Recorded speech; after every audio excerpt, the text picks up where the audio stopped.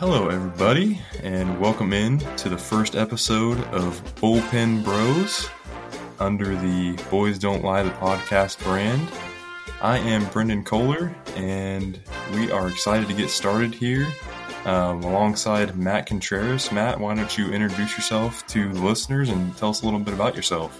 What's going on, everyone? I'm happy to be here, happy to be a part of BDL. I'm happy to get this thing started and rolling. I know we talked about doing an all baseball podcast for a while now. I think the reason why we actually got our own show, I would say, is because our friends got tired of us talking about it so much in our group chat. Yeah, you're not wrong.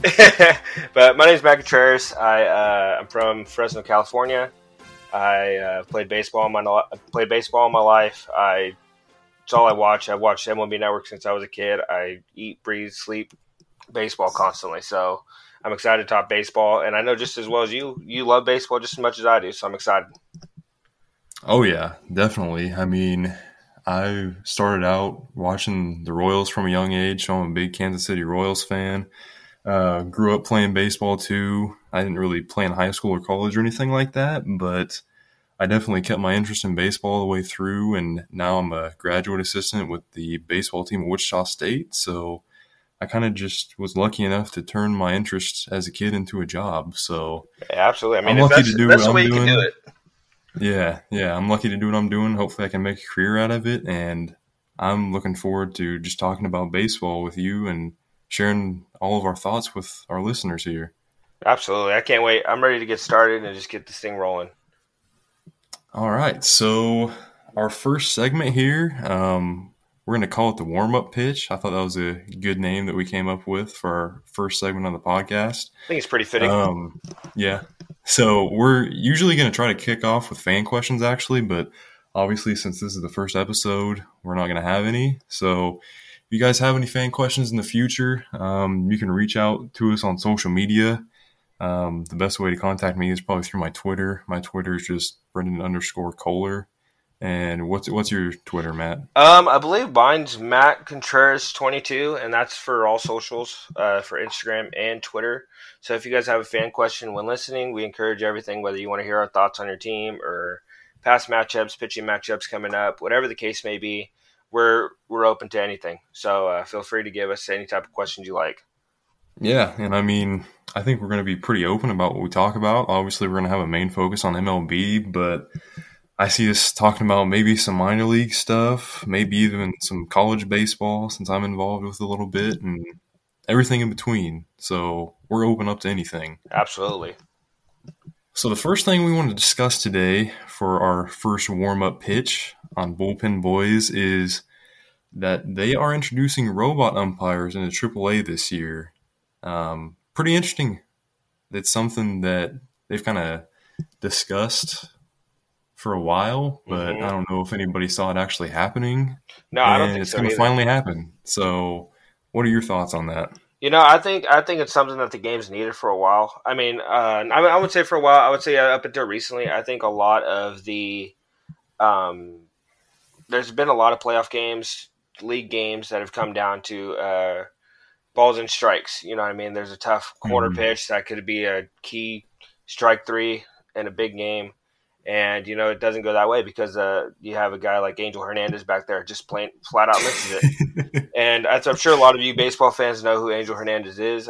He's a very interesting umpire, to say the least. You know, and I think this is big. I think it's huge for the game. I think it's the best way to go about it. I mean, if we're going to continue to get balls and strikes wrong and we want to get perfect, why not bring in technology into it? Technology's in a lot of sports today. As far as football goes, with the whole StatCast and route percentages, success rates, and all that. So, I mean, even in baseball, you got spin rate and all these things are taking over. So, I think it's a big thing actually for baseball to try to incorporate robot umpires and, you know, correcting these balls and strike calls. Like I said, that come down to literally every single game.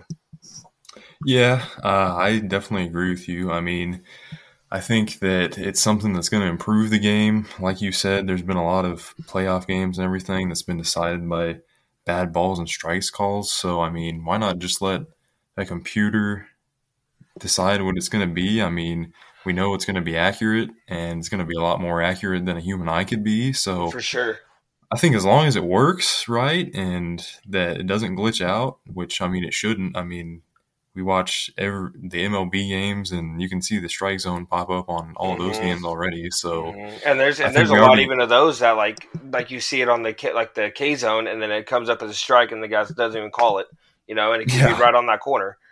right, exactly. So it's technology that's already used. It's just not used to call it on the field. So I think it'll be interesting to finally put it into play and just see how it works. And I think if it works out fine, then it'll definitely be beneficial because nobody's going to get screwed over by bad balls and strikes calls anymore. Exactly, So and there's nothing the that's managers can complain about at all, and yeah. that's a big thing too. I'm a Yankees fan. I don't think I mentioned that.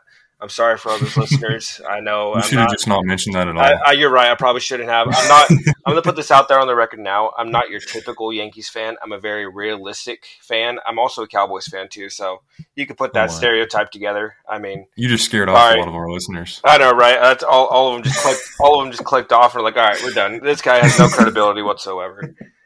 But no, I'm a Yankees fan. I know that's a big thing with Boone too. I mean, you see Aaron Boone back there. I mean, I love that he fights for his guys, but a lot of the time it's for balls and strikes and pitches are just missed. So that takes away that human error of the game, and if it can make it better, it makes it better. Yeah, 100%. So I think the next thing we want to talk about here, something that came up a couple days ago. I mean, it's not too newsworthy, but I thought it was kind of something to mention. The Rays had proposed to play a split season in Montreal, so they wanted to play half their home games in Montreal, half their home games in Tampa Bay, and the MLB ultimately struck it down. So, do you have any thoughts about that? Yeah. Sorry. Yeah, no, I actually thought that was really interesting. I know the Trop has been a very controversial stadium for, gosh, I don't know how many years now. With the whole Pretty much dome as soon as it structure. opened. Exactly. Yeah, exactly. I mean, there's been complaints about not being able to see the ball up in the air. There's been, you got the rafters up there to where every ball gets hit up in the air and he hits it. And, either I don't even know what the ruling is, I think, on that. I think sometimes they count it as a foul ball. It's just a really messed up stadium, to be honest with you. And I think that's the biggest thing that they're trying to do is to get a brand new stadium. And I was reading an article actually on this saying that, although they've been to the World Series, I think twice now, and their attendance is still bottom of the MLB.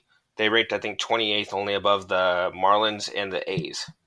And Mm, I found that really interesting because I feel like the Rays have put together some really good ball clubs recently, especially as of late.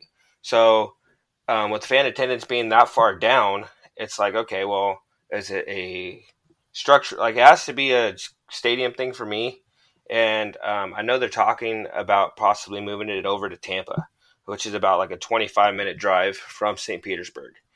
And mhm. I think that could be a good move. You got the Buccaneers there who have a very loyal fan base. It could open it up to maybe some new fans. I mean, I know a 25-minute drive doesn't seem like a lot, and it shouldn't make a huge difference.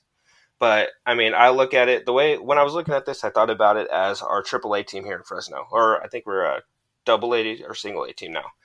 But Mhm. we've had countless great players come through here. We had Bumgardner, Posey, a lot of great Correa.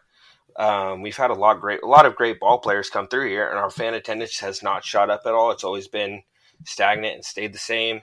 And I think that has a lot to do with the location of it. So I think if you were to move that location from downtown to maybe more up, like more like north part of Fresno Clovis, I think our baseball community would all show out for it. So I don't know. I think the move, maybe moving it to Tampa could be the thing, but I was really surprised and shocked that they shot it down. Only because, and I think they did it too, because MLB is in this lockout right now, right? So I think they didn't want Mhm. that to be like the very first thing that comes out as big news is allowing Tampa Bay to go and do that. Like they were scared to make that jump. You know what I mean? Yeah, and I think it's also difficult to have a team playing home games in two different cities too. I think that alone is just a huge issue That's true too. logistically. So that's probably a big reason why it got shot down. It's hard to say what the answer is for the Rays, in my opinion. I mean, I get that the ballpark is not good. I think that does scare a lot of fans off. I mean, I don't think anybody has said that they've enjoyed watching a game at Tropicana Field before. Yeah, right. So it's hard to say if that's just a ballpark thing or if Tampa Bay is just not a good market for baseball. And obviously they're not going to figure that out until they move into a different ballpark. Right. But it's just hard to say what the answer is because you move to a different ballpark and you still don't get fans there. Mm-hmm. I mean, you just wasted building a whole new stadium, millions of dollars, and then you're kind of stuck in the same boat. So I don't know. I would say it would probably be better to move the team at this point. It could be. Because I think they've had so much success here in the past decade. I mean, obviously they got that World Series win. I mean, they've made the playoffs more times than I think people realize too. They've had some good baseball teams in the past decade, and they still haven't got that fan support that they deserve. So it's hard to say where they should move. Yeah, it's just hard to say where they would move is the only thing. I think that Las Vegas would be an interesting spot for a team. Yeah, but they would have to arrange the divisions a lot if they made a move to Las Vegas. So yeah, that'd be a lot of shuffling for sure. But I don't know. Yeah, I mean that's an interesting point. Is there any city you would have in mind for a Rays relocation? Not really. I mean, you say Vegas, that actually is very intriguing. Only because I've heard that name pop up for Oakland. I've heard that pop up for the A's because of the Raiders, and they're there now. They obviously rebranded from Oakland to Las Vegas. Yeah, so that's true. That's a whole nother discussion, which they can move to. Exactly. So, I mean, that's another team that can obviously rebrand there. And, I mean, they're bottom in attendance as well. So, I mean, it's very hard. Like I said, they're in St. Petersburg right now in Florida, and that's Yankee country. That's where their biggest fan base is probably primarily Yankees because that's where the spring training facility is. So, it's really hard to say where you can really move them.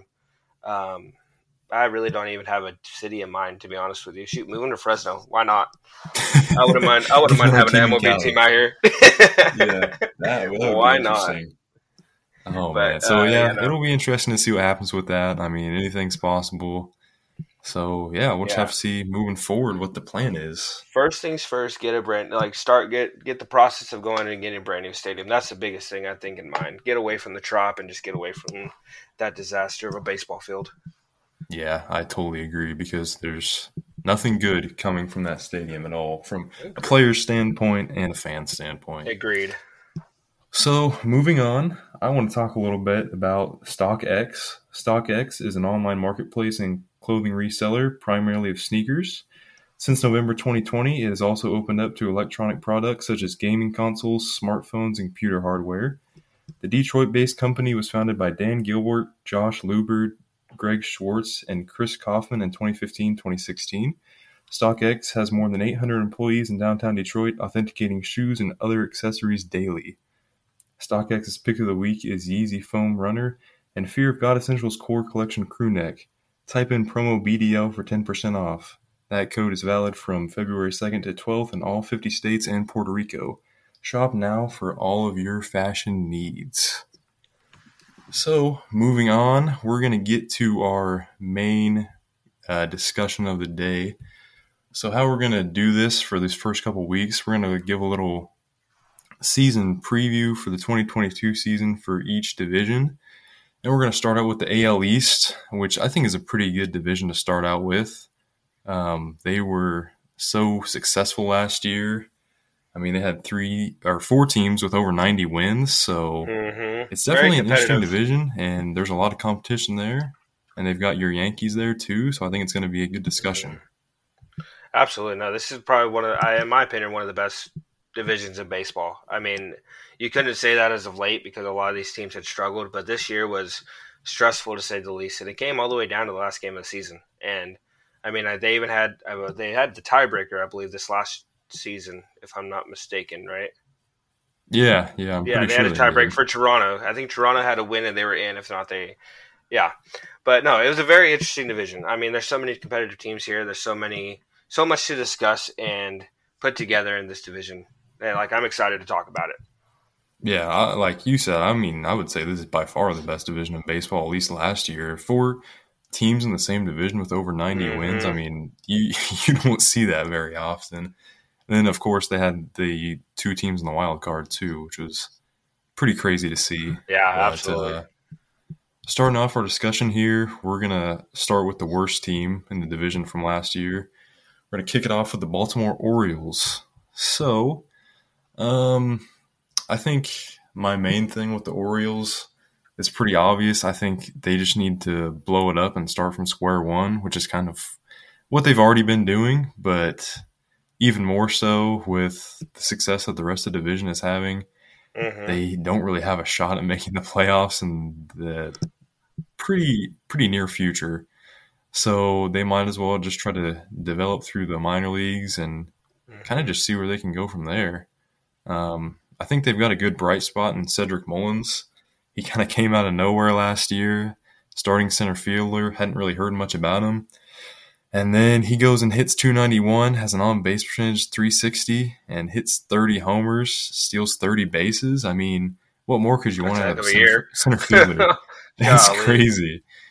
I mean, he's a good building block for him. He's 26, so I mean, he might be on the wrong side of 30 when they start finally competing, but I think he's a good guy to keep around, at least to, 100%. see what happens and just have a good guy to build the team around. And looking at their starting rotation, I think John Means is definitely a good guy for them to have. I think he might be a potential trade piece for him.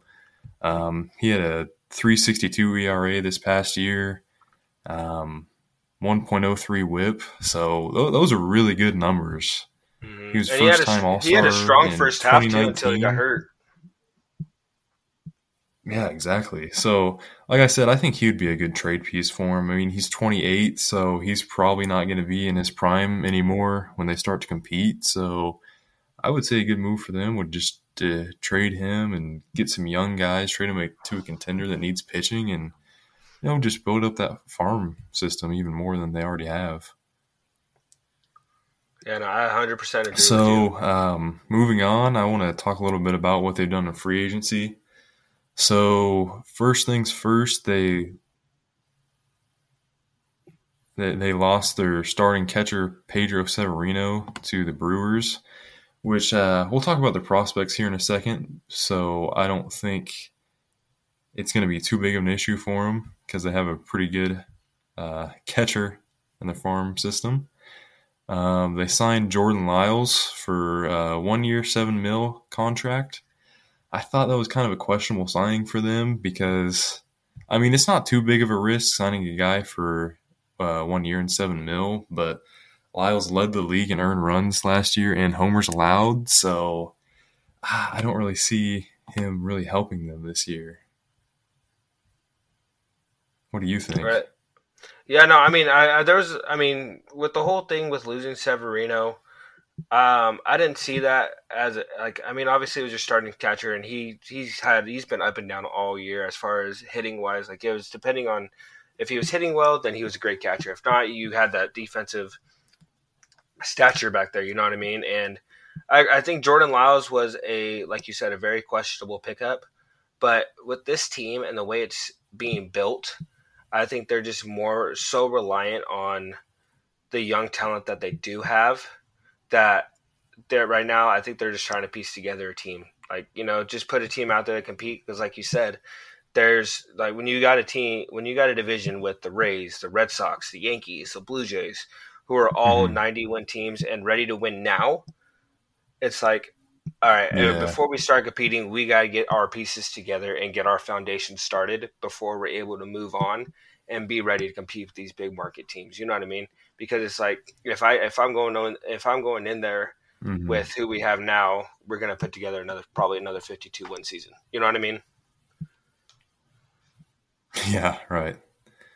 And they also signed Rougned Odor, which, I mean, with you being a Yankees fan, you probably have something to say about him, but I see that as like a little risk, little reward signing. I mean, I think we've seen a lot from him the past couple of years that there's not much left there, but I mean, you saw him play last year, so what are your thoughts on him? For sure. I thought Rugi was a big ad for him only because like when you got like you look at the team, you got Cedric Mullins 27, you got Mountcastle 24, you got Anthony I always pronounce the last name wrong.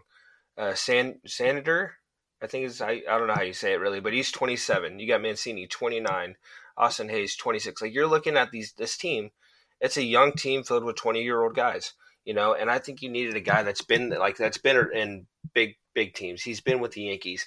He's been with Texas when they were competing. Like he's been a part of competitive. He's been a part of competitive teams to where I think he could come in here and teach these young guys, like show them the way, like show them in a sense that veteran presence in that clubhouse to be able to keep them together, keep them in the right mentality, help them develop. It's just I see it as another veteran guy that's going to be that's able to come in there and help them coach, because I think that's what this team needs, especially when you have Rutschman coming up. You have Rutschman coming up, who I think is going to be in the pros, but in no time, with how quick they brought up Mountcastle and all that. I can see him up there pretty soon, and I think when they bring him up, that's when Odor is really going to have that impact as far as having these young guys and helping them out with struggles, slumps, that adjustment to AAA pitching to Major League pitching. You know what I mean? It's just that presence that needs to be there. Yeah, and leading into that, having that veteran presence in that lineup, that's what I see going on at the starting rotation. I know you mentioned John Means being a trade target. I can see that definitely happening at a deadline type thing. I think the Orioles can get rid of Means at the deadline and be able to get some prospects for him if he comes back and has a great year like he did the first half last year before he got hurt. I think if they're able to move him, it's going to be at the deadline. But going off of this rotation, you also have Jordan Lyles, who, like I said, I don't think it was a bad ad, only because I think they're just trying to put a team out there. I actually see them in free agency adding a starting pitcher. I could see them adding someone just kind of similar to what Marcus Semien did last year. Bringing in a guy that's a veteran and who can boost their stock by having a great year with the Orioles and helping that team out. So I see them bringing in maybe even like bringing Matt Harvey back, having another year with him. Or I think the biggest thing for me, I think, is Michael Pineda. I think Pineda comes in here, fills that void in that rotation behind Means, and gives this team that veteran outlook that they're looking for. And I think he can have it. I think if he has a successful year, that just only boosts his stock up again. And it makes him that premier pitcher once again that he once used to be. You know what I mean? Mm-hmm. Yeah, that would definitely be a good ad for him, I think, because, I mean, like we've talked about before, they're not really in a place to compete, so they're just trying to add guys to fill out the team. And I mean, if he has a successful year, then they can just get him as a trade piece and hopefully get something out of him. So, I mean, what more could you ask for as a team that's only like a 50 or 60 win team at this point? Exactly. So, you mentioned the guy that you thought they should target. I thought that they should maybe target Jose Iglesias, which I thought would be a pretty good low-risk signing for them. Obviously, they have their infield pretty much wide open, so he could come in and start for them immediately, and he could be another guy that they could maybe flip at the trade deadline. He hit 373 for the Orioles in 2020, so obviously he didn't play for them last year, but he had a pretty successful little run with the Red Sox after he got sent there at the trade deadline. So, I mean, he'd come out and hit maybe 280, 290 for the Orioles and have another contender trade for him. I think that'd be a good free agent for them to target. Yeah, no, definitely. I definitely think Jose Iglesias is a name that they could bring in there, especially with Odor. The way he hit last year, he hit 202 last year with the Yankees. I think going into the situation in Baltimore, I think it's a little different because I think he has that pressure taken off of him, and I see him more as a mentor, like I mentioned. Bringing Jose Iglesias in there could be a good move. I mean, he can definitely platoon and play second or short if you needed him to. And you can't deny that glove. I mean, that glove is just outstanding. So, I mean, if you can add another great defensive glove to that line, to that starting lineup, I don't see that being a bad move at all either. Yeah, 100%. So maybe moving on a little bit here from the free agency side of things, we've talked about how good the farm system is for the Orioles. So is there any prospects that catch your eye there in that Baltimore farm system? For me, it's just Rutschman. I think Rutschman, like I said, I mentioned, I think we're going to see him very early on because I think they just want to get him up there and get him accustomed to major league pitching. Because, like I said, you got Mullins, you got Mountcastle, you got that whole lineup to where if you bring in and bring up Rutschman, I think he's going to be able to adapt to the game really quickly, and that just allows him more time to grow and be up at that pro level a lot more and get accustomed to that pro style level. You know what I mean? Mm-hmm.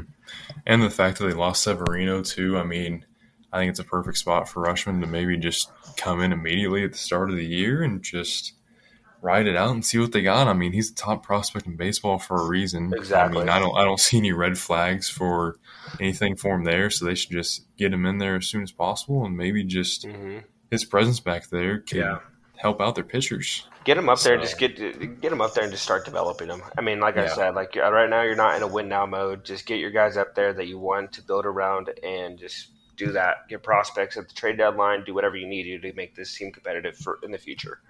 Mm-hmm. So I have a couple of guys I want to talk about in the farm system. The first guy I want to talk about is Grayson Rodriguez. He's a right-handed starter in their farm system. He's ranked as the 8th best prospect in the MLB for MLB.com. He had a 2.6 ERA in Double-A this past year. Dude had 121 Ks in 79 2/3 innings, which is fantastic. His fastball sits 95, goes up to 99, which is definitely a plus. He's got a plus changeup and a slider. So, I mean, I see ace potential on this kid. We could see him in 2022, especially because, I mean, he doesn't really have much competition in that rotation. So they might as well get those guys up and see what they can do. Another guy they've got, DL Hall. He's a left-handed pitcher in their farm system. He's ranked 72nd on MLB.com. He had a 3.13 ERA in Double-A, and he had 56 Ks in 31 2/3 innings. So his season was cut short due to an elbow injury, but it's something that he should bounce back from pretty easily. He's sitting at 96 mile-an-hour fastball guy, can run it up to 99 as well. He's got a plus changeup and curveball. The only red flag about him, he needs a little bit of command work, but I think the Orioles have nothing to lose. So I think that's another guy they should maybe send up in 2022 and see what they've got out of him. Two good pitchers to look out for in the Orioles farm system. Then one other guy I want to touch on in the Orioles farm system is actually their second-round pick this year, 2021. His name is Connor Norby. He's a second baseman. He was drafted out of East Carolina. So this is a guy I got to see actually play a little bit last year because we played East Carolina at home at Wichita State. So he showed great plate approach and contact. He hit well over 400. He actually hit 421 last year for ECU. Wow. So he's a great contact bat. He ended up hitting 283 and had a 413 on base percentage in single A in 26 games last year. So I think he's a guy to keep an eye out for. He's definitely not going to get sent up this year, but he's a guy that maybe he could impact in 23 or 24, kind of a farther out guy. But I just want to touch on him a little bit since he's somebody I'd seen play in person. No, absolutely. I mean, all these prospects that they have, like we mentioned, they have a bright future ahead of them. I mean, you got Grayson Rodriguez, like you mentioned, 6'5", 220, has a fireballer for an arm, and I mean, each level he's dominated so far. I mean, rookie ball 1.4, single A ball 2.6, high A ball 1.5. Like, no matter where this kid's been, he's been successful. So I'm excited to. I mean, as a Yankees fan, I'm slightly excited, but I think I could see the Orioles within the next few, I would say maybe 2 to 3 years, if not 4, being very competitive and being very talented just all around, to where that lineup's just stacked, the rotation's young and throws hard and able to get guys out, be crafty, get them in and out. You know what I mean? Like, I think once they get these guys up there, they're going to be very successful. Yeah, I totally agree. It'll be interesting to see what happens in the next couple of years for them. Get some of these guys up to the major leagues and just see what you got, because you never know what you got until they're finally up to the show. Exactly. So we'll move on a little bit here from the Orioles. We'll go into the Blue Jays. What did you see from the Blue Jays last year? With Toronto, I mean, obviously they had the Cy Young winner. They had Robbie Ray, who had a phenomenal year, and I see that as a big loss. I mean, they lost Robbie Ray, they lost Mark Simeon, they lost Matsu. It was a loss, but in my eyes, not really that big of a loss. Um, with this team, their lineup's going to score. You have, I think, with a healthy Springer, I think he's going to have a bounce back year after missing a good majority of last year. Yeah, Bo Bichette, who's a young talent at 23 or 24 years old. Mm-hmm. He's going to continue to do him, and then Vlad. I mean, that's just enough said alone right there. Yeah, we all know what we're getting about Vlad Jr. Like you get, that's all you got to say. He's just like his dad. When you say Vlad, you're like, okay, yeah, no, that dude mashes the ball. Yeah, he's going to be a perennial MVP candidate. Oh, 100%. But the biggest thing I saw with this team is they had the rotation was good. When they went and got Barrios, I thought that was a great move for them behind Robbie, and being able to get Barrios up there, being able to be that number 2. And now he's going to be taking over that number 1 slot. I think this rotation is going to be just fine. You got Barrios, you got Gosman, you got Rue, and then you got who else is there? Stripling. You have all these guys that I think are going to be just fine. I think they're going to do fine on the mound as far as starting goes. The biggest problem I think I saw with this team and watching them play and facing them is that bullpen. You have JC there, and he's been dominant. You know what I mean? And he's been lights out time and time again. Anytime he goes in the game, you know what you're getting from him. But for me, I just felt like they lacked that setup guy, in my opinion. And I think that's one thing that they really needed, because you can have the best starting pitcher in the world, and they can go out there and give you a full 7. But if you don't have that guy to come in behind him and be able to shut the door, that's where you're going to have your problems, because then that's where the game can get away from you. And in those close ball games, that's where it ultimately comes down to. You know what I mean?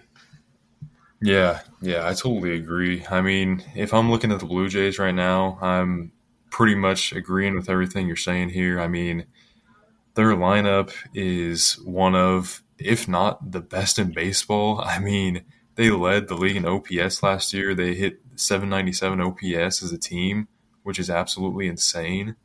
I mean, Santiago Espinal was a starting third baseman. He came out of nowhere, hit 311, which is awesome. Their outfield, we hadn't even talked about their outfield yet. I mean, they got Gurriel Jr., he's a solid power bat. They got Teoscar Hernandez, another guy that kind of came out of nowhere. He had 32 jacks last year.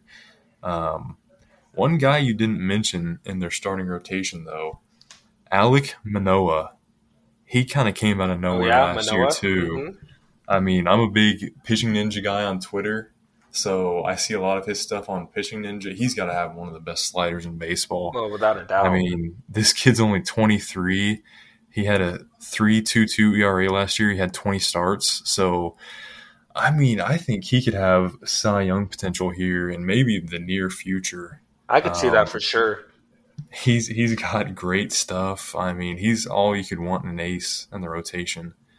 I think their starting rotation is going to be great with him and all the guys you mentioned. I think they're going to have one of the better rotations in baseball. One guy that they added for their bullpen in free agency, they got Yimi Garcia from the Astros. So, I mean, that could be a good piece for them going forward, I think. I think somebody they need to target in free agency to help out this bullpen would probably be Kenley Jansen. Is a name I'm going to throw out there. Yep, I would 100% agree with you. He's on my list. He's on my list as well. He could immediately step in as their closer, push Romano back to the setup role. You know, Jansen's got the postseason experience. He's a perfect fit in my opinion. I agree, and I mean, even if you don't take Romano out of that role, I mean, they're interchangeable. You know what I mean? Either you want to give Romano a day off of closing. You can, because you got Jansen there. And that's what I was saying as far as having that depth right there, to where you have your main setup guy and your closer, to where they should essentially be interchangeable, to where it doesn't matter if he's on an off day or not. You're not changing anything. You're not losing anything. and that's where I agree with you with bringing in Jansen, or maybe even a guy like Kelly. You know what I mean? That's another solid bullpen arm. Ooh, I didn't think about I think that. he could come in there and be a solid bullpen arm and fit in there quite nicely to where Mm, he comes in and fills that role to where it's just another five baller. He gets outs. I think last year I think he had trouble walks last year, but that was the only downside. But other than that, every single year he's gone out there, he's given you innings. He's just been a bulldog on the mound. It doesn't matter who he's facing, he's going to go after you. yeah, and I mean, we've all seen the stuff about him on social media, the kind of presence he's got on the mound. Mm-hmm. And Um, that's not coachable. It's either you have it or you don't. yeah, yeah, you don't teach confidence on the mound. That's something that's earned through experience and just DNA. So Mm-hmm. I Exactly. didn't even think about Joe Kelly. That would be a perfect spot, honestly. He had a great year with the Dodgers last year. 100%. Even in 2022, he was great. So, And then, I mean, um, you can always look at this line and be like, maybe we could go out at bat too. Yes, you could, but and essentially, like you said, Espinal came out and had the year that he did, to where to me it's like, yes, I mean, it was a huge loss. I mean, he gave you, I think he had a 40 homer season last year. Yes, he gave you that mhm, production, but essentially with Espinal, with his 376 on base percentage and 311 batting average, there's no need. I mean, if he can produce close to those numbers at that number 9 role, the Blue Jays are going to be just fine. yeah, yeah, I totally agree. Who do you think is gonna fill in at second base for Simeon? Probably Kelvin Biggio. I Yeah, think Biggio is going to step in there and probably take over that role. Um, I think Biggio will probably step in there. He needs to improve with his bat. Maybe even think about flip flopping Espinal and Biggio maybe in the lineup. I would have Biggio maybe bat 8 or 9, have Espinal maybe switch with Biggio, switch and go 7, 8. Just to have those two guys at the bottom of the order to where if they produce, they produce. If not, it's okay. You know what I mean? Because you have such a mhm, stacked lineup already with Springer, Bichette, Vlad, Hernandez, Gurriel, Grichuk. You like they don't. Yes, all you need is a little production and a little bit of help from them. You know what I mean? right. Yeah, and I think Biggio, he kind of had a disappointing year last year, but at the same Yeah, time, his 2 seasons before that, they weren't great, but they weren't terrible either.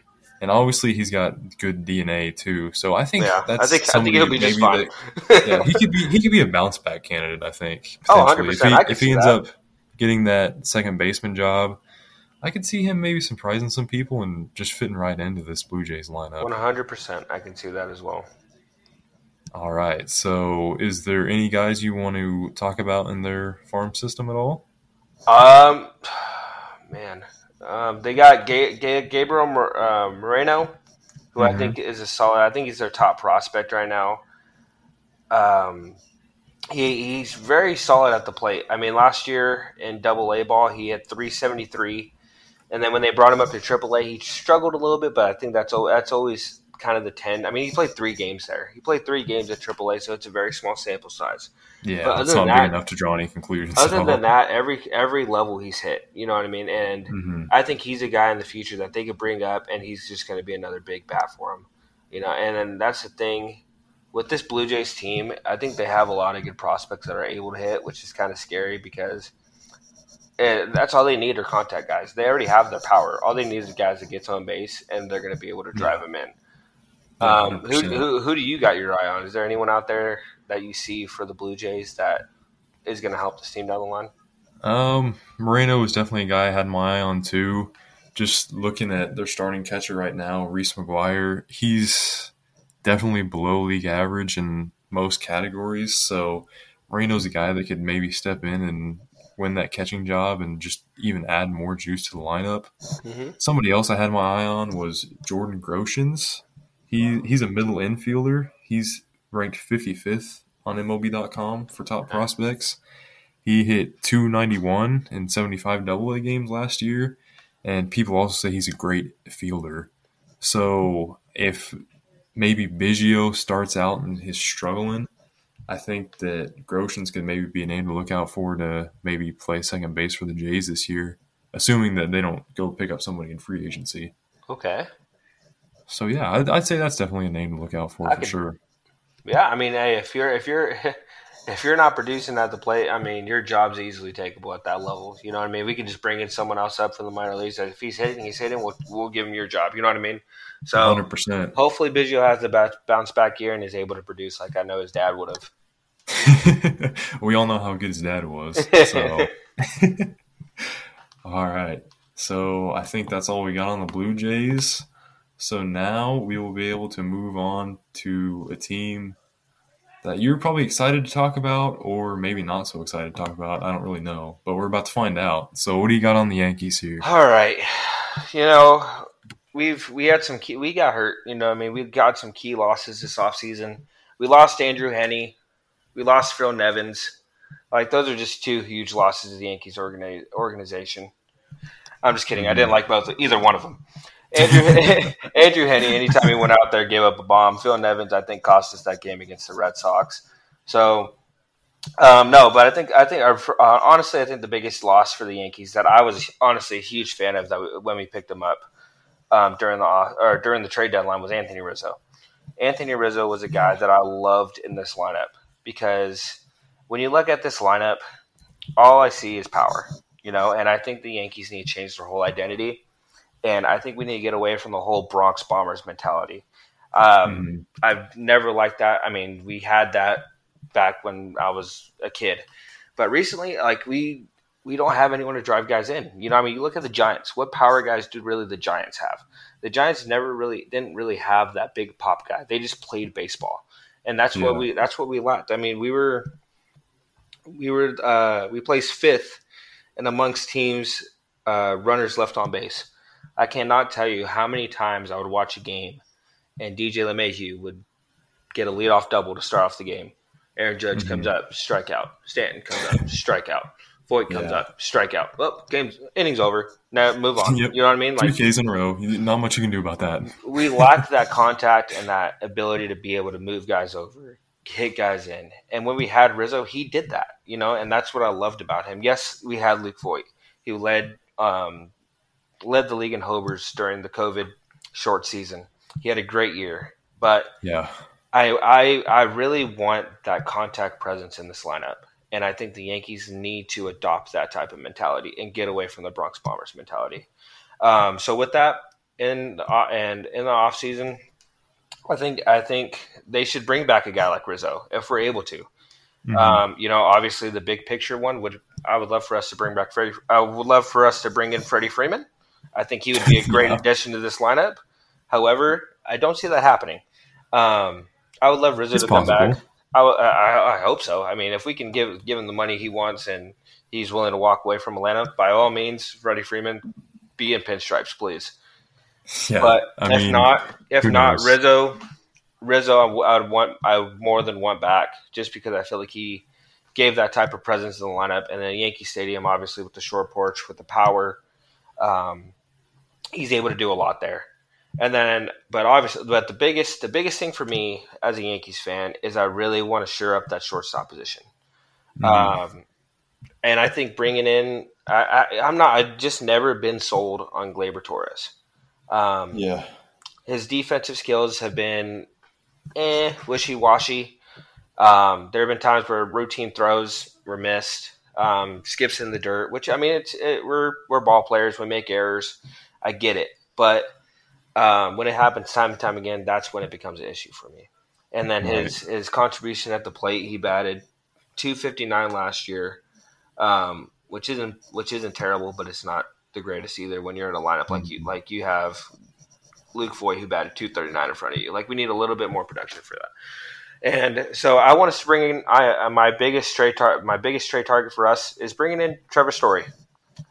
I would 100% agree with that. I think Trevor was the guy that was on my list. Yeah, no, I think we bring in Trevor Story, and he has a bounce back year. I think he has a big season. I think he has a huge season in New York because of the change of scenery. He's been in Colorado to where, I'm sorry for all you Rocky fans that are listening, but they've had no hope over the last few years. You know what I mean? Like they have not been competitive. They have not been in the hunt. They have not been in the race. So as a player, you want to play for those teams that are going to be in contention year after year. That it drives you as a player to do better. Other than that, you Hmm. get complacent, and you lack that motivation. As much as a ball player, you probably shouldn't, but you do. So I think with the change, I mean, you saw it with Holmes last year. He came from Pittsburgh at the deadline. He had a 4 ERA, ended up being one of the most reliable arms in our bullpen. I think he finished out with like a 2 something ERA. So I think the same thing happens to Story. He comes in, produces. It's a nice contact bat in our lineup, fills that hole at shortstop, and I think he has a bounce back year. At least that's what I'm hoping. Yeah. I initially was thinking that Trevor Story would be a great ad, and if you don't think too much about it, I think it's a perfect fit. But I was kind of looking into it more, and I'm thinking he's played his whole career with the Rockies. You got to think that the ballpark factor in Colorado is real. That's going to Mm-hmm. inflate batting numbers. So I took a little deeper dive into it, Okay. and Trevor Story for his whole career, like I said, he's played his whole career with the Rockies. At home, his batting average is 303 and his OPS is 972. Okay. So that's pretty good, obviously. But his away, he is hitting 241 and Oof. his OPS is 792. So do you think that changes your opinion at all? Maybe changing scenery might help, I or do you think that those struggles playing in a different ballpark besides Denver is gonna maybe fall into whatever team he goes to? I don't think so. Like I said, I'm a big proponent of you whenever you're on a team. Like, it's kind of that look good, feel like look good, play good type thing. When you're on a team that's being successful and it's being competitive, you're gonna up your playing. You're just gonna play at the higher level. Like that's just the Mm-hmm. way it is. That's the way I guess your human nature is for some people. And I think if he comes in and is able to, and I think the change of scenery is just going to be huge for him because I saw it with Clay Holmes, and I think I could see that too with Trevor Story. So with those numbers, I really doesn't change my opinion at all, just because I think he can have a big year in New York. Yeah. Okay. Okay. I could see that maybe happening. If you're paying a guy a lot of money, that's obviously a big risk to take. So I don't know if I would do it if I was the Yankees personally, but at the same time, I don't know if they have much to lose. They're in win now mode. Not really. So We are in Wilnama. We don't have a lot to lose. I mean, our bullpen is solid. Um, I mean, I think we have probably one of the most put together bullpens in the majors. I mean, I may just be mhm. being biased because it's my team, but I mean, prospect wise, you got Albert Abreu, who's been a huge bullpen arm. I mean, he was great early on. I think he had a few starts early on in the year. Did great. He went on like a 5 start, it was either 4 star or 5 star streak to where he didn't allow a run, and we put him in a long. We put him in our bullpen, um, and I think he's going to be great going down the line. We got Luis Ciega, lights out. I think he's the next great closer of the Yankees. I think the Yankees get rid of Chapman possibly at the deadline and move him up to that role. I can Ooh, definitely see that happening. that's a little bit of a hot take. It is, and I love Chapman. I think he's been great for the Yankees. Um, but I don't think we'll be able to get a huge package for him. But I can definitely see the Yankees moving Chapman at the deadline. Be able to, I mean, when you got Chad Green, Clay Holmes, Wandy, who had a great year last year with us, and with all those guys, I think if you can afford Lucas to. Licky. Yeah, Lukey. I think you can afford. Yeah. I think you can afford to lose a guy like Chapman, honestly. Yeah. And so Yeah. I could see that happening. Whether we bring in, I don't know, something maybe I don't know. It just kind of depends where the Yankees are at that point. Whether we need a bat, whether we need a starting rotation arm. I think we can probably get something for Chapman with a team that's Mhm. in need of a closer. Um, we also got great depth. I think at pitching. I mean, we have Clark Schmidt, who's been a big arm. He's been hurt. I want to say he was hurt last year. Um, there's just a lot of promise with this team. There's a lot of good prospects that can be coming up and helping this ball club out.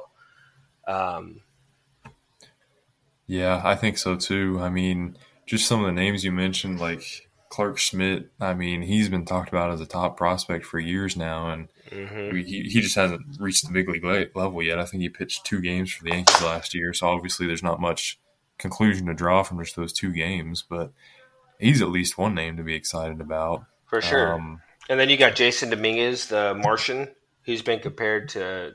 Mickey Mantle, Bo Jackson, who are very, very high praises.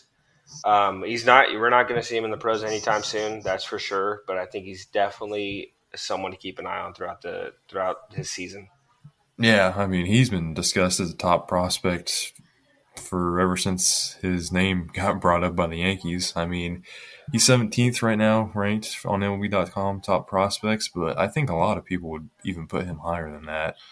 He looks like a five-tool guy that, like you said, is like a Mickey Mantle, Bo Jackson type. So it's going to be interesting to see what happens when he comes up. It might not be till 23 or 24, but he's definitely another guy to look out for. I want to go back to maybe the Trevor Story thing. If the Yankees don't end up getting him, I want to throw another name out there for you and see what you think. Please don't say it. I don't know. I might say it here. Carlos Correa. I knew it. I knew you were going to go there. What would you think about Correa potentially being a Yankee? You know, this is a very, very torn question. I'm not a huge fan of Correa. I don't think he's worth the money. I don't think he's worth the money that he's asked for. Has he been a great shortstop in Houston? Yes.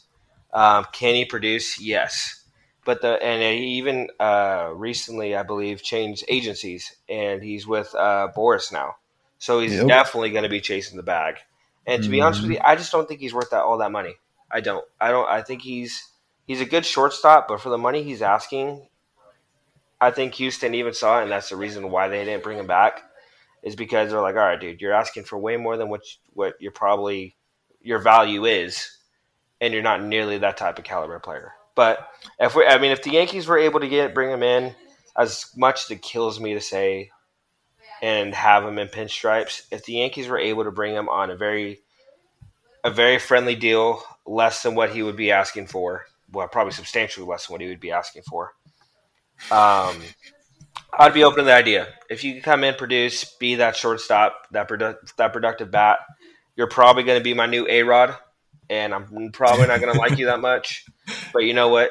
You're a Yankee. I got to have somewhat love for you. If he comes in and is able to produce, I'd be open to the idea. Okay, yeah. I was really curious what your opinion would be on that, because I know he's a controversial name, but I mean, he's probably undisputed the top free agent name that's still out there, and obviously the Yankees are going to have plenty of money to spend no matter what. So even if they do overspend on him, I mean, they could just go out there and get him, and just it's either going to be a great option or not work out so well. But either way, I think the Yankees are going to be okay, at least financially. I'm telling you that was a very, very tough thing for me to say, because I do not care for that man that much. Yeah, I'm not the biggest fan of him either, especially with all the history stuff with the Astros that's gone on. Exactly. Obviously, him being a big part of that. Not the biggest fan of him, but he's definitely not coming to the Royals, so I don't have to worry about that at all. I can go hate him on whatever team he goes to. I love that. Yeah. So another thing I want to go back to, you were talking about maybe re-signing Rizzo, which I think wouldn't be a terrible move, but you also mentioned Luke Voit. So what do you think is the answer there?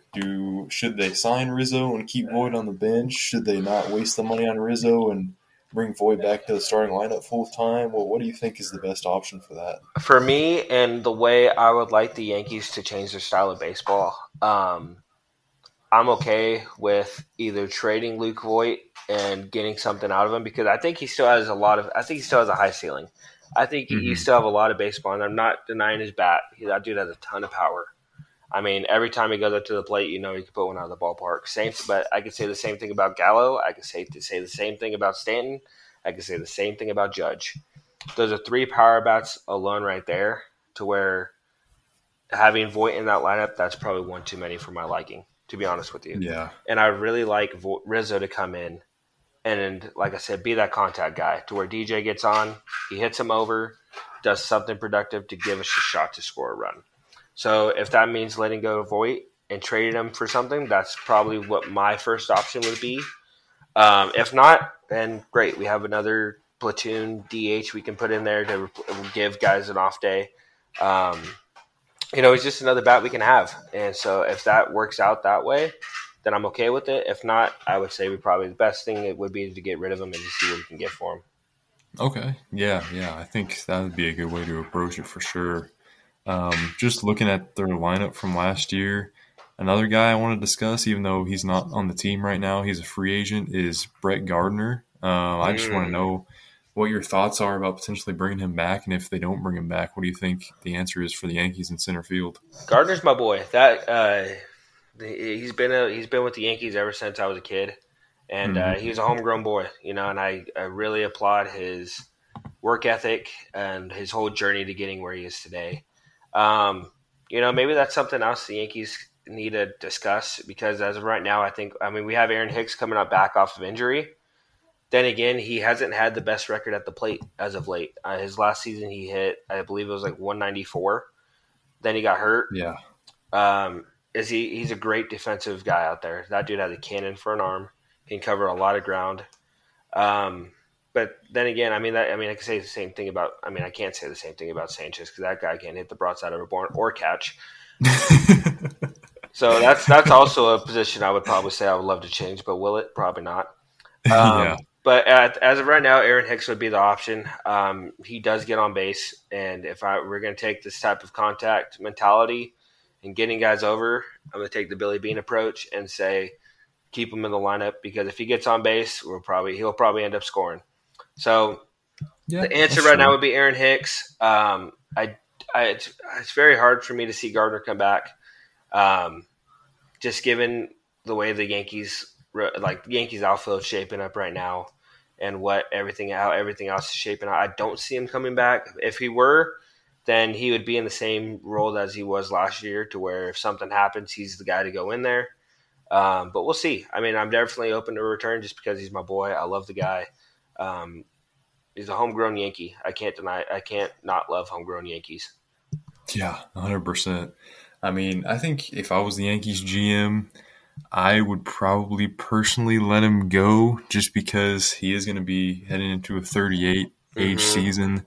He hit 222 last year. Obviously, he's got good value defensively. We've seen what his glove can do. Oh, absolutely. In Yankee Stadium. But I would say, I don't know what the center field market's looking like in free agency, but I think if they don't go out and get anybody, that Aaron Hicks would probably fill in perfectly fine.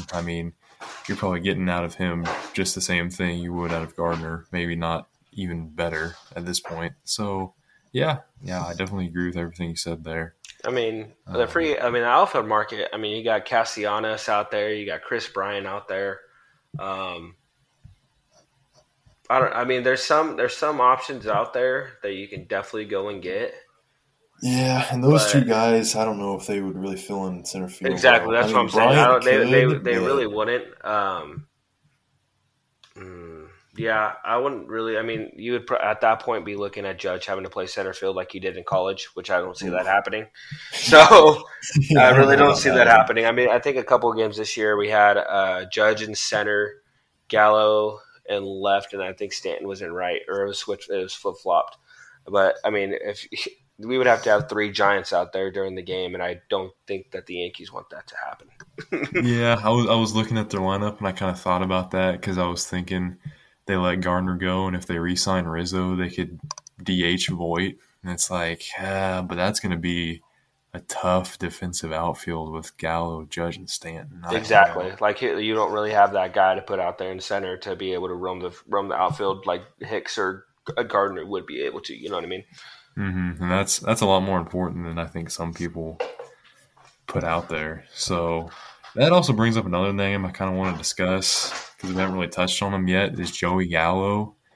Obviously, you guys got him from the Rangers. He was a top prospect at one point. Obviously he was an all-star last year, but the thing about him, he hits 199, leads the league in strikeouts with 213. Yep. Which is an astronomical number. The crazy thing to me is he also led the league in walks. He had 111 walks, which somehow makes it to where his batting average is 199, but his on-base percentage was 351.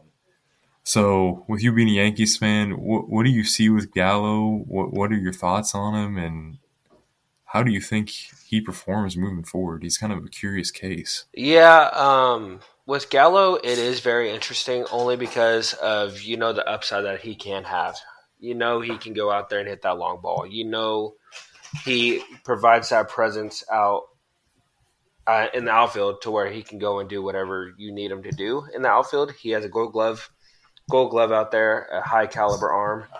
I think it's just gonna take him time to adapt to Yankee Stadium, because I think I wouldn't be surprised if his home run numbers went up this next season with a full season in Yankee Stadium, because that dude's launch angle is insane. He's one of the best power hitters in the league. There's no doubt about that. His launch angle is insane. So if he's able to get underneath the ball in Yankee Stadium, there's been a few. He had a few last year that ended up going foul, to where it was like that ball could have easily gone out and it went up in like the third deck. So I can see his numbers going up a little bit next year. I'm hoping he figures it out at the plate. Other than that, I mean, he's a solid outfielder. So I have very mixed emotions about Gallo because I don't know what I'm going to get from him. Like I said, I can only be hopeful in this lineup. To be honest with you, there's a lot of hope I need to have in this lineup for it to be successful. A lot of dudes striking out a lot, which that's the last result you want, because no matter what, when you're striking out, you're not putting the ball in play, and when you're not putting the ball in play, you're not letting any chance to get on base or let runners move. Exactly. And I'm telling you, that was one of the most painful things as a Yankee fan to see throughout the whole entire year, was having runners stranded on base. The most upsetting thing in the world. So, yeah, hopefully they can maybe figure it out. I mean, I think they've got the talent to. So, we'll see what happens with the Yankees. Hal, if you're listening to this, take my advice and let's make this a brand new Yankee team, huh? Yeah, if you need me to, I'm available. Just give me a call and we can talk Yankee baseball anytime you want to. Well, there you go. There's the offer right there. Hopefully we hear from him, because I think you might be able to help him out a little bit. I mean, I can hope so. But at the end of the day, they got one of the most talented rosters in baseball. So I see them being a playoff team, obviously, again, and we'll just have to see what happens. Yeah, we'll see. I'm hoping, like I said, I can only be hopeful in my Yankees. They've given me so much heartbreak over the years, year in and year out. I'm just hopeful that we can turn it around and give me something to cheer about. Yeah, well, they won so many World Series in the past. I don't have any hurt feelings seeing them not win any recently, but hey, I'll give you a little bit of grace as a Yankees fan. They have had their struggles recently, and they've had all the talent in the world. For some reason, they just haven't been able to put it together. So, I 100% agree. Maybe I'll let you guys have another World Series in a couple of years. Oh, man. All right, y'all. Before we jump into our last two teams here, I have a quick ad. Will Smith is coming out with a book. One of the most dynamic and globally recognized entertainment forces of our time opens up fully about his life in a brave and inspiring book that traces his learning curve to a place where outer success, inner happiness, and human connection are all aligned. Along the way, Will tells a story in full of one of the most amazing rides through the worlds of music and film that anyone has ever had. Will Smith's transformation from a fearful child in a tense West Philadelphia home to one of the biggest rap stars of his era, and then one of the biggest movie stars in Hollywood history. And we'll have a string of box office successes that will likely never be broken. And an epic tale of inner transformation and outer triumph, and Will tells it astronomically well, but it's only half of the story. This memoir is the product of a profound journey of self-knowledge and a reckoning with all of your will. All of your will can get you. That it can leave you behind. Written with the help of Mark Manson, author of our multi-million copy bestseller, The Subtitle Art of Not Giving a F. Will is the story of how one person mastered his own emotions, written in a way that can help everyone else do the same. Few of us will know the pressure of performing on the world's biggest stage for the highest stakes. But we can all understand that the fuel that works for one stage of our journey might have to be changed if we want to make it all the way home. The combination of genuine wisdom, of universal value, and a life story that is the proposed. Oops. You good? Keep going. Purposefully entertaining, even astonishing, puts Will the book, like its author, in a category by itself. I'll tell you what, I'm a big Will Smith fan. I am too. I love French Prince. I love Bad Boys. I'm a big Will Smith fan. So I could probably read. I might be a book I might actually read. I'm not a big reader, but hey, I might give it a whirl. Why not?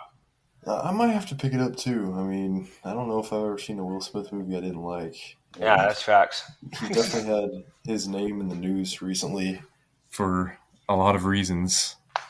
But yeah, it will be interesting to see about him, and maybe it's a book I'll read. Who knows? So let's get into it for the Red Sox here. They were 92-70 last year. Obviously, they made the playoffs, and they ended up losing to the Astros in the ALCS. So, I don't know. It's hard to say about the Red Sox here. I think they've got a top-of-the-line batting order, but at the end of the day, they just need to improve on their pitching, both in the starting rotation and the bullpen. And if you look at what's happened in free agency so far, obviously they lost Eduardo Rodriguez to the Tigers, which is a big loss for their starting rotation. But if you look at who they've signed, they've made a couple of moves to maybe bolster that starting rotation. They signed James Paxton from the Mariners, which is kind of a question mark because he's coming off of Tommy John surgery. Oh, yeah. So we don't really know what they're going to get from him. But if he's anything like he was before he got Tommy John, I think that could be a little bit of a sleeper signing. You look at two other guys they've signed. They signed Michael Wacha from Tampa Bay. Mm-hmm. He had a little bit of a down year for the Rays, but he could be a bounce-back candidate. Obviously, we've seen what he did in St. Louis. Yeah. He's obviously talented, so he's another good arm to add to that rotation. And then last but not least, they also signed Rich Hill from the Mets. That dude's so crafty. Which, it's crazy watching him pitch because obviously he's been in the big leagues for a long time, and he was never like a name that stood out. And then he comes back from indie ball, and he's just like a completely different dude. Yeah. And whatever it is, he's just got it. And he's confident out there at 41, almost 42 years old now. Mm-hmm. And who knows what he's going to add for the Red Sox. And this could be the year that he falls off. Obviously, he's pretty old, but he's a good guy to at least keep a flyer on. He's still got plenty of talent. So what do you think about those signings for the rotation here? I thought they were good. You know, like I said, Rich Hill is very crafty, and he does it at the age of almost 42. He had a 3.86 last year, pitched 158 innings. You know, I love watching him pitch. You know, anytime I'm scrolling through the TV and I'm looking for a game to watch and he's on the mound, I loved watching him pitch just because from the left-handed – I'm a left-handed pitcher as well. And just being able to see the movement, you know, and all the just little crafty things he does to get guys out, it's really fun to watch. And like you said, I think Michael Wacha could have a bounce back year. He had a good first half last year, ended out with a 5 ERA. You also got Chris Sale coming back. You know, you got a full Chris Sale. You got Eovaldi who stepped up in that ace role last year. And like you said, if Paxton's able to be the guy that he can be and the potential, if he lives up to that potential, that's going to be a solid rotation because then you'll have Eovaldi, Sale, Paxton, Rich Hill, Michael Wacha, and then like those guys alone that'd be a really, really solid lineup. That's a star-studded rotation. Oh, 100%. That's kind of scary. 100%. That's night and day from what their starting rotation was last year. But the one thing that I was really surprised with this offseason was that they traded Hunter Renfroe. That was the one move of the offseason that I was very surprised and kind of taken back from when they went and got Jackie Bradley Jr. To me, that trade really didn't make a whole lot of sense to me. I liked Renfroe. I liked what he provided for the Red Sox. I mean, you traded for a guy that batted 163 last year. Given he did have great years with the Red Sox, I just don't see him stepping in and being that same Jackie Bradley Jr. that they once had. I think that's what they're betting on from this move because you're looking at it, and I think that's the only way it really makes sense for him because, like you said, Hunter Renfroe didn't really look too bad for him. Obviously, he's not an all-star type player, but he was solid. He hit 259 last year. I mean, he's not a liability defensively, I would say. Obviously, defensive is his strength, but Yeah, exactly. you look at what Jackie Bradley Jr. did with the Brewers last year, and you're like, this dude fell off a cliff fast. Yeah, it just then, didn't make a lot of sense to me. And I mean, as a baseball fan, I was just like, okay, well, I mean, during the offseason, you're supposed to help your lineup grow. To me, I thought they took a step back.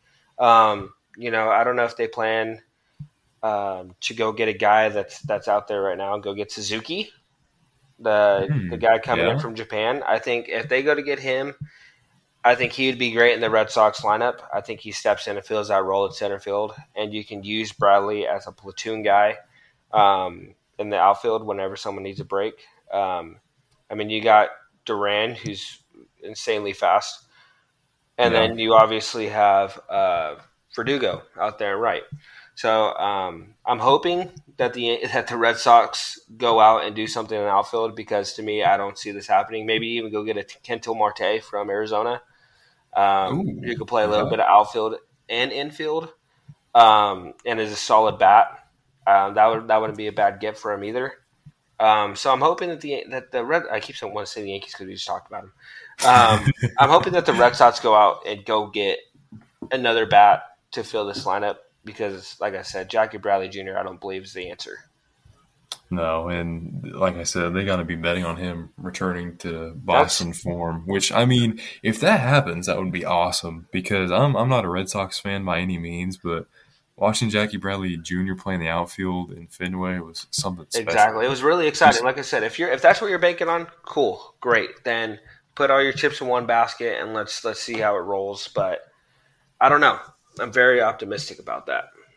Yeah, and like you said, I mean, they might need to go out and get a piece to add to this lineup. One name I had in mind, we mentioned earlier, if they can lure him away from Atlanta, I think Freddie Freeman would be a really good fit with this Red Sox team. Because Bobby Dalbec, obviously he was a big name coming up from the minor leagues, but we haven't really seen too much from him yet. So Freddie Freeman, man, I think he would be a perfect fit for the Red Sox. What do you think? I think so too. I think I can see Freddie in this lineup. Am I a guy that's wanting to give up on Dahlback if I'm the Red Sox? Probably not yet. But I can definitely go see them going out and getting Freddie because Freddie can fit in this lineup. You know, you got Kike, who's a solid contact. You got Devers, you got Bogarts, you got JD, you got Verdugo. If you can add in a guy like Freddie Freeman in that lineup, like I was talking about with the Yankees, dude, that guy it's a first baseman that not only gives you power, but he can also give you that contact back as well. You know what I mean? Mm-hmm. He's able to drive guys in, and this is a team that gets on base. You know, their 1 through 5 have nothing below a 300 on base percentage. So if you can get guys on base and you have a guy that can drive in guys like Freddie Freeman can, I mean, he's the MVP. He's an MVP candidate every year for a reason. Then why not go get him? I can definitely see the Red Sox make that move and going to go get a guy like Freddie Freeman to fit in this lineup. Mm-hmm. Even if they don't get him, I mean, I think this lineup would be just fine. Like I said, I think the Red Sox have one of the best lineups in baseball. So pitching-wise, like I said earlier, maybe could have some work. Obviously, they signed Paxton, Walker, and Hill, like we mentioned, but maybe it wouldn't be a bad idea to maybe add a little bit more. So I had 2 names in mind for him. Kenley Jansen was one. Obviously, we mentioned him earlier. Mm-hmm. So we've already discussed him. I think he'd be a perfect fit in the bullpen. Yeah. One other guy I had in mind potentially for them to get, Carlos Rodon. I could see that as well. What would you think about him joining the Red Sox? I mean, already like we just discussed, if this rotation can pitch to their potential that we think they can, add in a guy like Rendon who had a very solid I think had a very solid year last year. That would be a big add. I think he adds that presence on the mound that allows another arm to come in, give you quality innings, and be able to help this team grow as a rotation and just a team in general. I would like Jansen. I think if you're like I said, if you're able to get this rotation to their peak performance, you're definitely going to need a guy on the back end of that bullpen to come in and close games out. Matt Barnes was that guy for them, I think, in the COVID year. I want to say he had a good year during the COVID year. Yeah, I don't think he was terrible. He was an all-star last year. Okay, yeah, let me see here. Oh, yeah, he wasn't bad. Okay, I might be thinking of someone else. But either way, he had a 3.7 last year. But, I mean, if you bring in a guy like Jansen, like I said, to shore up that back end of the rotation, make sure you bridge that gap and be able to close games out, I think it'll be a great add. Yeah, I think that's probably the number one thing they need to work on at this point, especially since they add those 3 rotational pieces, because you look at this Red Sox bullpen right now, and I don't even know if they have anybody that great besides Matt Barnes. So any bullpen help would work for the Red Sox. Like I said, Jansen would probably be a big fit, but or even maybe a Colin McHugh. Colin McHugh could be a guy that you could bring in here as well. That is true. That would be a good name to add. So it'll be interesting to see if they add anything. If they don't, I think they're still in a great spot. The bullpen might be the only thing to work on, but who knows? Relievers are a dime a dozen, it seems like. So very true. That could probably be the best weakness you could have as a team, maybe, because it might figure itself out. Maybe sending random guys up from the minors. Exactly. I mean, like you said, like you could. It's kind of just a plug and play type thing. It's like if you bring a guy up, or even you could sign a dude. You know, you could sign a guy off free agency. You just want to take a gamble on. You sign him to a minor league deal, and that guy could be the best. I mean, you see it every year. You see a guy that just comes out of nowhere and has such a big year for their club. Maybe becomes an all-star or is a reliever of the year, or just guys come out of nowhere. You know what I mean? So that's definitely a possibility if you just plug in and play someone you sign off free agency, maybe a low-end guy with not that high. I don't want to say not too high promise because they're major leaguers, but like that mid-tier guy that you want to take a chance on, that's definitely something you can do as well. Mm-hmm. So kind of looking at their farm system here, I think I had one big name in mind to kind of talk about on my end. Tristan Casas, he's a first baseman. He's the 18th ranked prospect on MLB.com, so he's pretty high up there. He hit 284 and had a 395 on base percentage in Double-A last year with 13 homers. Okay. Anything that I've heard from him, he's a plus fielder. He has a great arm as a former pitcher, which is a great skill to have at first base. It's just a plus skill to have. Things people don't really think about having a great arm at first base, but if you have one, that's even better. Exactly. So if they don't go out and get a guy like Freddie Freeman, I could see him maybe competing for that first base job with Dalbec. I could see that as well. I think that's a lot of promise. I mean, like you said, anytime you get a guy that can come in and produce at that first base position, that's always a huge plus. For me, it's for me with Jackie Bradley Jr. and that whole situation, it's filling that void out in center field. And you have a guy already in-house that can play center field with Kike Hernandez. So a prospect for me that I want to keep an eye on. Last year he had a down year. He batted 190 last year. If he could turn it around and show the Red Sox that he can play at the AAA level and start turning around, get that back going, I wouldn't be surprised if we see Jeter Downs up with the Red Sox by the year's end. If he hits the cover off the ball, that solves your issue with center field. You move Kike out to center, that solves that problem, and then you bring Jeter Downs to play second base. That can solve a lot of problems for the Red Sox, only if they can get it to work. I want to say he's their number 4 prospect right now, and if he can come in, he has a lot of pop. He can make some great contact. He's pretty fast, so I think it can be a huge add for the Red Sox if they can make it happen. Yeah, I mean, he's definitely a guy that I think you should look out for. He kind of had a down year last year in the minors.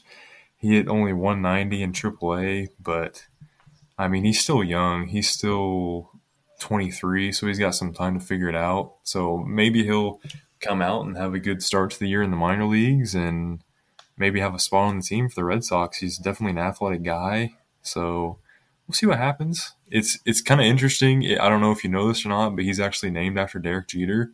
Oh, wow. So him playing for the Red Sox, that's kind of interesting. That would make a lot of sense. Yeah. But yeah, we'll have to see what happens with him. So the last team we'll talk about here is the Rays. But before we do that, I want to talk about Nutrisystem. Nutrisystem will help you transform your life inside and out with a personalized weight management experience that's effective, simple to follow, and made just for you. Nutrisystem is a leader in the weight loss industry, having helped millions of people lose weight for nearly 50 years. Nutrisystem offers safe, effective, and scientifically backed weight loss plans with a distinguished science advisory board and strong clinical studies. All plans include comprehensive support and coaching options from trained weight loss coaches, registered dietitians, and certified diabetes educators, available 7 days a week from an award-winning contact center. Nutrisystem is committed to continually elevating the nutritional quality, taste, and overall appeal of its food through innovation and its food nutrition mission, an ongoing effort to make its foods fresher, labels cleaner, and approach to ingredients more transparent. Sign up today at Nutrisystem.com with deals for men and women on the chef choices starting at $10.21 a day, including free at-home delivery. So there you go. If you want to find a way to get fit coming up, summer's coming up soon, so Nutrisystem might be the way to go. Get right. I need to get right. I need to get that little my little swimmer's body back in shape. I need to get everything in peak shape for summer. Oh yeah, well, you know what they say, that summer bodies are built in the winter. So fair enough. Then in that case, I'm solid. Now's a better time than ever to get it going. I got my nice little cake belly going. We're all set. Oh my gosh! If you were in Wichita, we could be gym buddies, but fair enough. You're far away. Yeah, I'm just a tad bit, just a little far away. That's why we're lucky enough to be able to broadcast this podcast on Zencastr, and we're thousands of miles away from each other. But hey, we're still getting this going. We're still making this happen, baby. Yep. So we'll talk about the Rays here. What do you got on the Rays? With the Rays, for me, the big loss right now is just Tyler Glasnow. You know, that's such a big plus arm in anyone's rotation. You know, a lot of his injury came after the whole sticky substance thing, and that whole thing entirely. I guess he was losing his grip on the ball, and he wasn't able to hold it properly. But you know, for me, that's a big loss, you know, because he provides such a presence in that rotation. He's your ace. He's your workhorse. You know, for me, that's a big loss. They did sign Corey Kluber, who I thought was a good signing for him.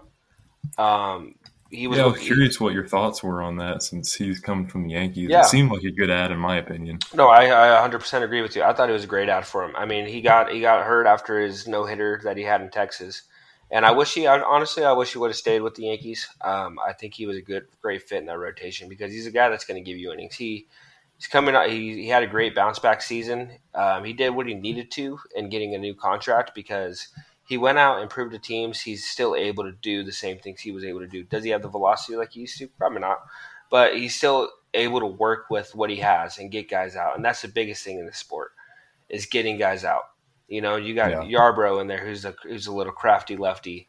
Maybe he has a bounce back year, but having a guy like Corey Kluber in there that provides this presence in the rotation to help, maybe even help.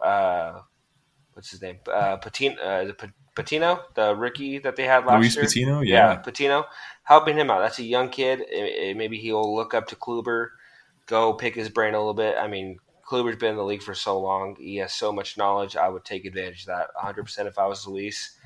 Their lineup is, for me, I hated playing the Rays because I think their lineup is probably one of the tops. And for me, it's one of the tops in the league. I mean, you got Brandon Lau, who is a great leadoff guy. He grinds out at bats.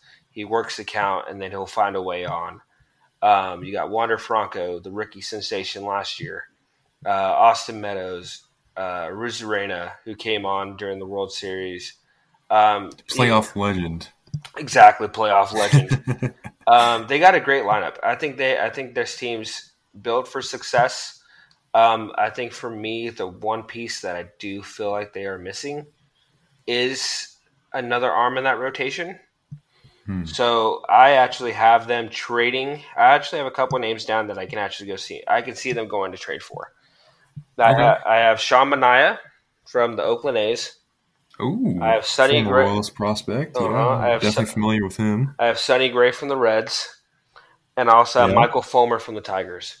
Those are three names I kind of have down. I couldn't narrow it down to one. I just kind of put them all out there because I think Manaea's in a place with the A's to where he's in that position kind of similar to where everyone was at with the A's. You know, Cespedes ended up getting traded for some prospects to help grow the team. Donaldson did the same thing. I think it's time for Manaea to get out of there and get a new change of scenery, and I think Tampa Bay's that place for him. I think the Tampa Bay have the prospects to go and make that deal happen. They have a lot of really good prospects to where they can go get any three of these guys. It's just a matter of who I think they want in that presence. Michael Fulmer's had that presence of being an ace before in Detroit because he was pretty much the only piece that Detroit actually had. Yeah, so, no kidding.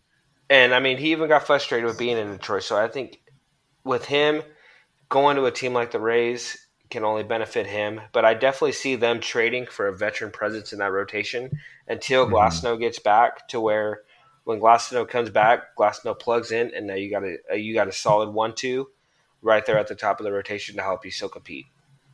There you go. Yeah, I totally agree with that. And I mean, another name that we haven't even talked about in that starting rotation for Tampa Bay, he was a rookie last year, Shane McClanahan.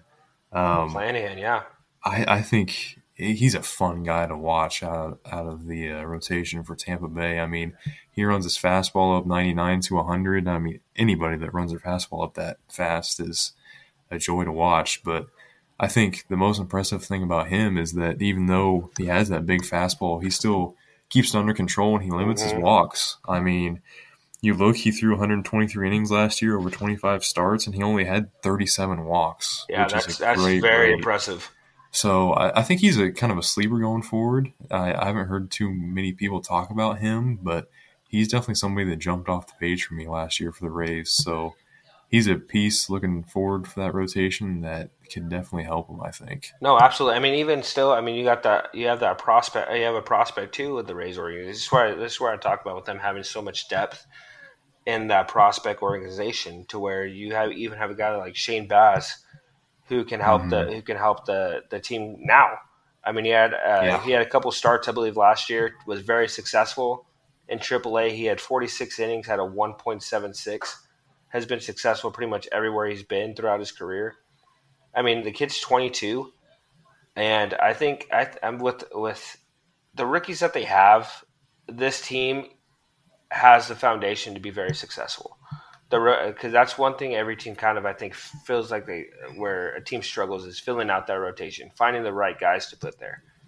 But when you got a guy like McClanahan, you got a guy like Patino, and you got a guy like Baz, those are three young arms who have high caliber stuff, and that could be a future 1, 2, 3 in your organization. And you still got Glasnow. That's a 4. If you were to go trade for, like I said, one of these arms, that gives you a solid 5, banking on the fact that they have great years. You know what I mean? Like that could be very, very scary, and that's one thing a lot of teams struggle to put together is that solid 5 rotation, because it's very rare that you have all 5. You may have 1 or 2, but if you have all 5, you're built for success.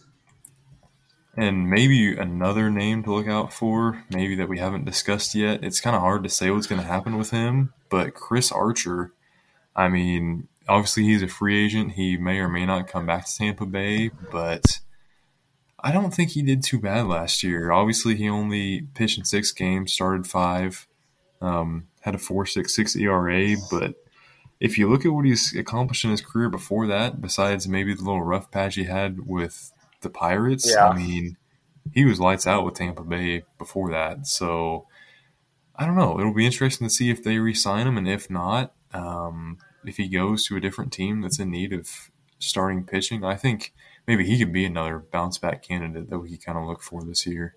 I could see that happening. I think he did enough last year to get a contract with a team that's in need of a starter.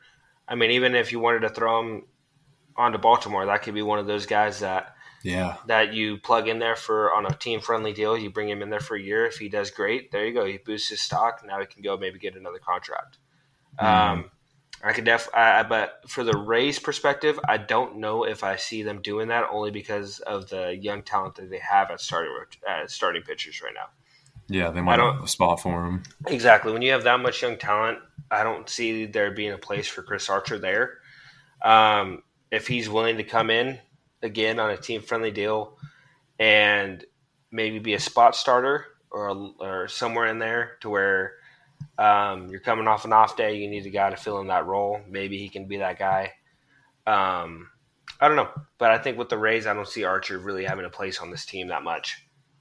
Yeah, okay. Yeah, I can see that. Maybe he's, like you said, a guy that a team that's maybe not competing signs and hopes that he gets back to all-star form and flips him at the trade deadline for a contender. Maybe we'll see it. But it'll be interesting to see what happens with him because he's been one of my favorite pitchers to watch over the years. So, and it necessarily doesn't even have to be a contender. It could just be a team that needs to fill out that 4 or 5 spot in the rotation. Like I said, it's very rare, I feel like, to where you have a solid 5 altogether. Yeah, there's sometimes you have that 4 or 5 in that rotation to where, like, hey, we get a great outing from them, great. We don't, it's kind of what you expected, I guess you can say. So I feel like Chris Archer could sign with a team in need of a starter that he just fills a role. That's all he really needs to do is just fill a role, a 4 or 5 spot. I don't know if he's that top 1, 2, 3 rotational guy anymore. So I think he'll sign somewhere to where he can be a 4 or 5 and not have that as much pressure on him as he would being that top tier guy. Right. All right. So I think we've covered the pitching side of things for the Rays. There's some things in their lineup I want to talk about.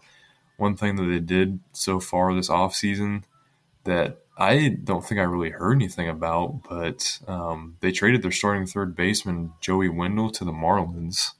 Yeah. And they only got a prospect back for him, which who knows how that'll pan out, but they didn't really get anybody to fill in for him. So it'll kind of be interesting to see who fills in for that hole they have in their infield now. Yeah, I agree. And I was a big fan of Joey Wendle. I picked him up in fantasy, and I mean, even in fantasy, he was a great pickup because you could play him. You could literally play him anywhere. You played him a second, you could play him at short, you could play him at third, and he was a contact guy. And that he was just a scrappy player, and you knew what you were getting out of Wendle. And I was really surprised when they traded him. They got a prospect out of him, but maybe they're looking at Brandon Lowe, Diaz, and Franco to all step up. I mean, I think that's what you bring a Franco for last year, to get him suited and get him accustomed to that thing. So I think Brandon Lowe steps up, maybe plays second base, and Yandy comes up, plays third. So those are the guys that I see filling in those roles. And Joey Wendle, with Wendle, that's a big utility guy that you're going to be missing. But I mean, there's some guys that you have in your farm system. Like I said, with the depth that they have, they can easily refill that role as well. Yeah. And then another guy that they could be potentially losing, which may or may not be a big deal. He had a down year last year. Obviously, they got him at the deadline. Nelson Cruz, he was their DH. He's going to go into the season 41, going to turn 42 during the season. So it's hard to say if they're going to re-sign him or not. Honestly, I would probably say he doesn't, just because the production dipped down a little bit when he did come to Tampa Bay. Obviously, he's getting up there in age, so it will be interesting to see what they do to fill in that DH spot. I don't know. They've got 4 outfielders right now that are probably starting outfielders, but I don't know if any of those 4 guys go over and be DH. Talking about Meadows, Kiermaier, Margot, and Arozarena. Yeah. So maybe somebody they can go after in free agency to fill that spot. I was thinking maybe Kyle Schwarber.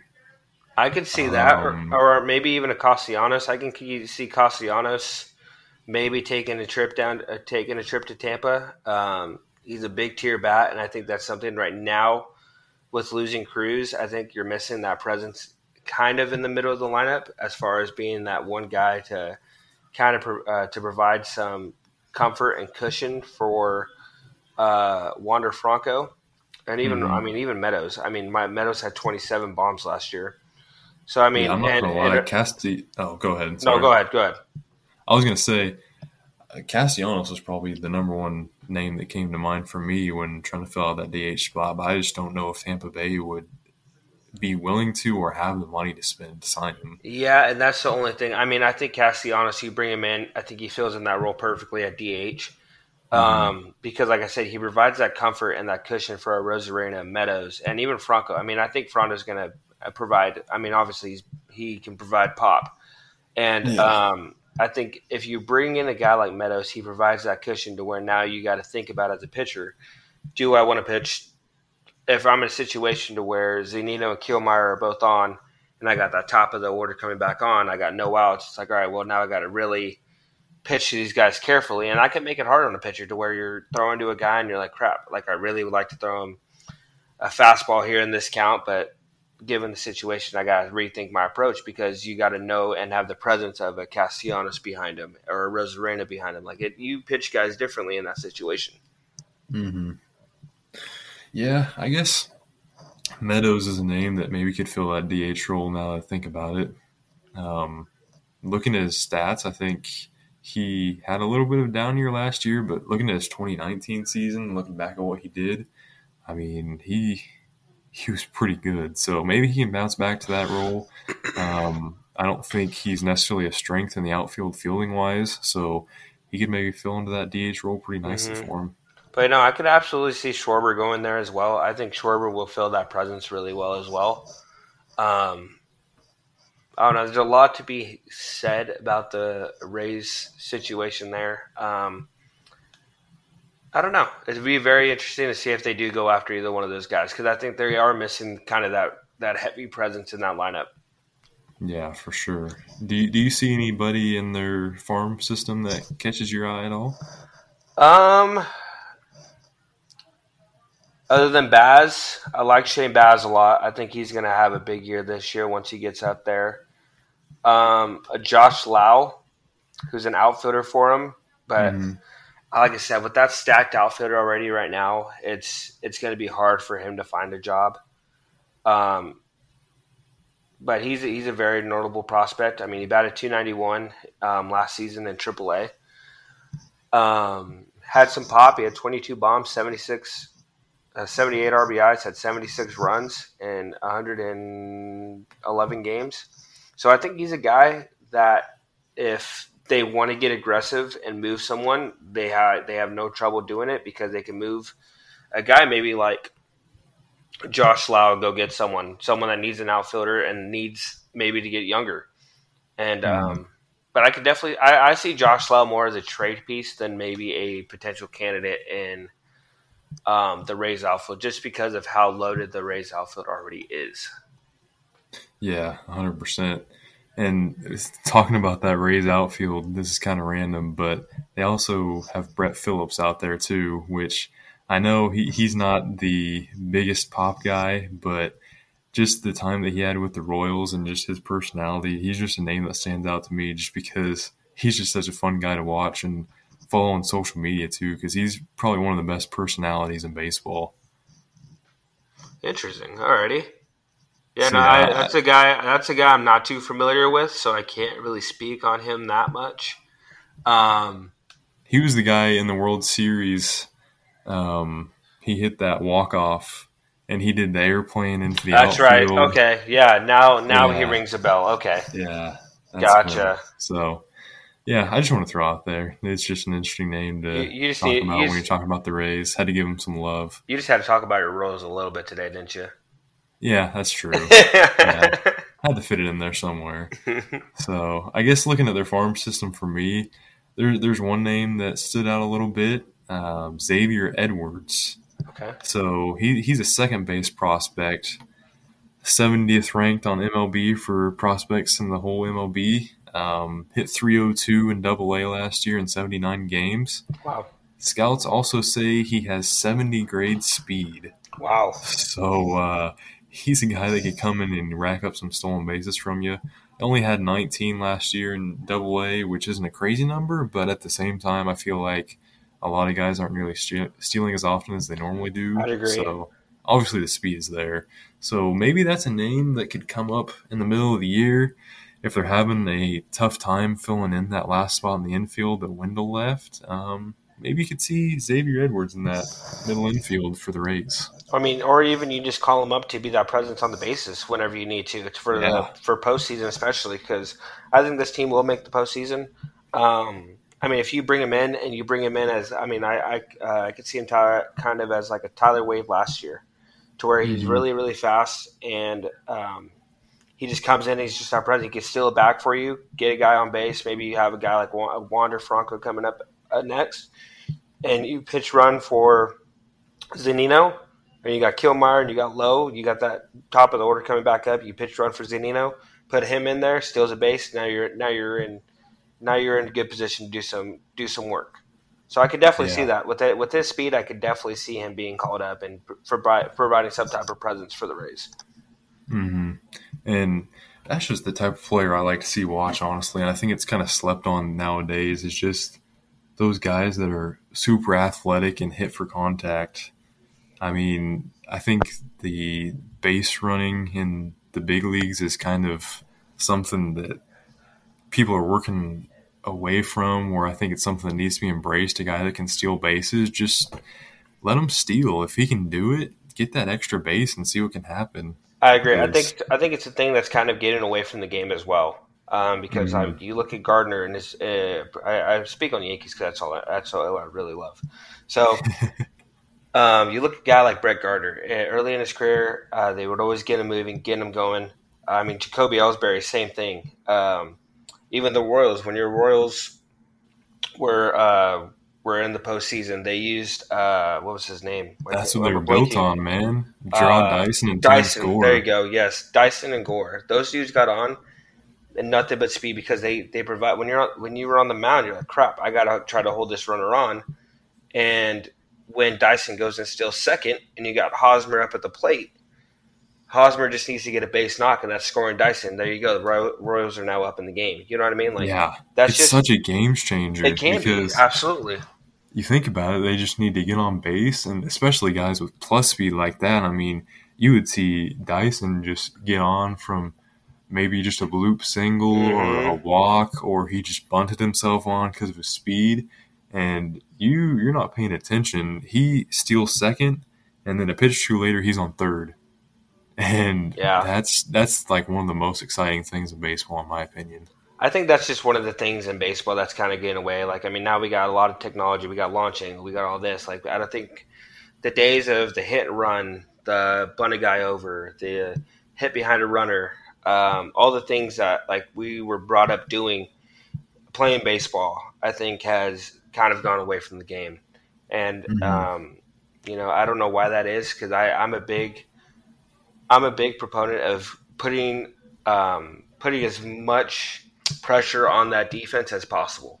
If I got a third baseman that I see that's struggling on a bunt down the line to field it and make a good throw, why not challenge him again? You know what I mean? If I got a catcher behind the plate who maybe doesn't have the best pop time, why aren't I stealing the bag? Why aren't I putting the most pressure on him to make the plays that need to be made? You know what I mean? And I don't see that a lot in today's game. So I would love for the Rays to maybe change that narrative, bring up Edwards, bring that back in, and maybe that'll change the game back. We'll see. Yeah, hey, we'll see. It would be awesome to see. I mean, even though I'm not a big Rays guy, seeing that type of baseball, I would love to see it. So obviously, we've talked about the 5 teams in the AL East now. Let's give a little bit of prediction of what's going to happen in 2022. Even though we've still got the rest of the offseason to go, obviously MLB's in a lockout. The season's up in the air. We don't really know what's going to happen. Teams could make a lot of moves before the season starts. Absolutely. But as of right now, who do you think the division winner for the AL East is going to be in 2022? Oh, man.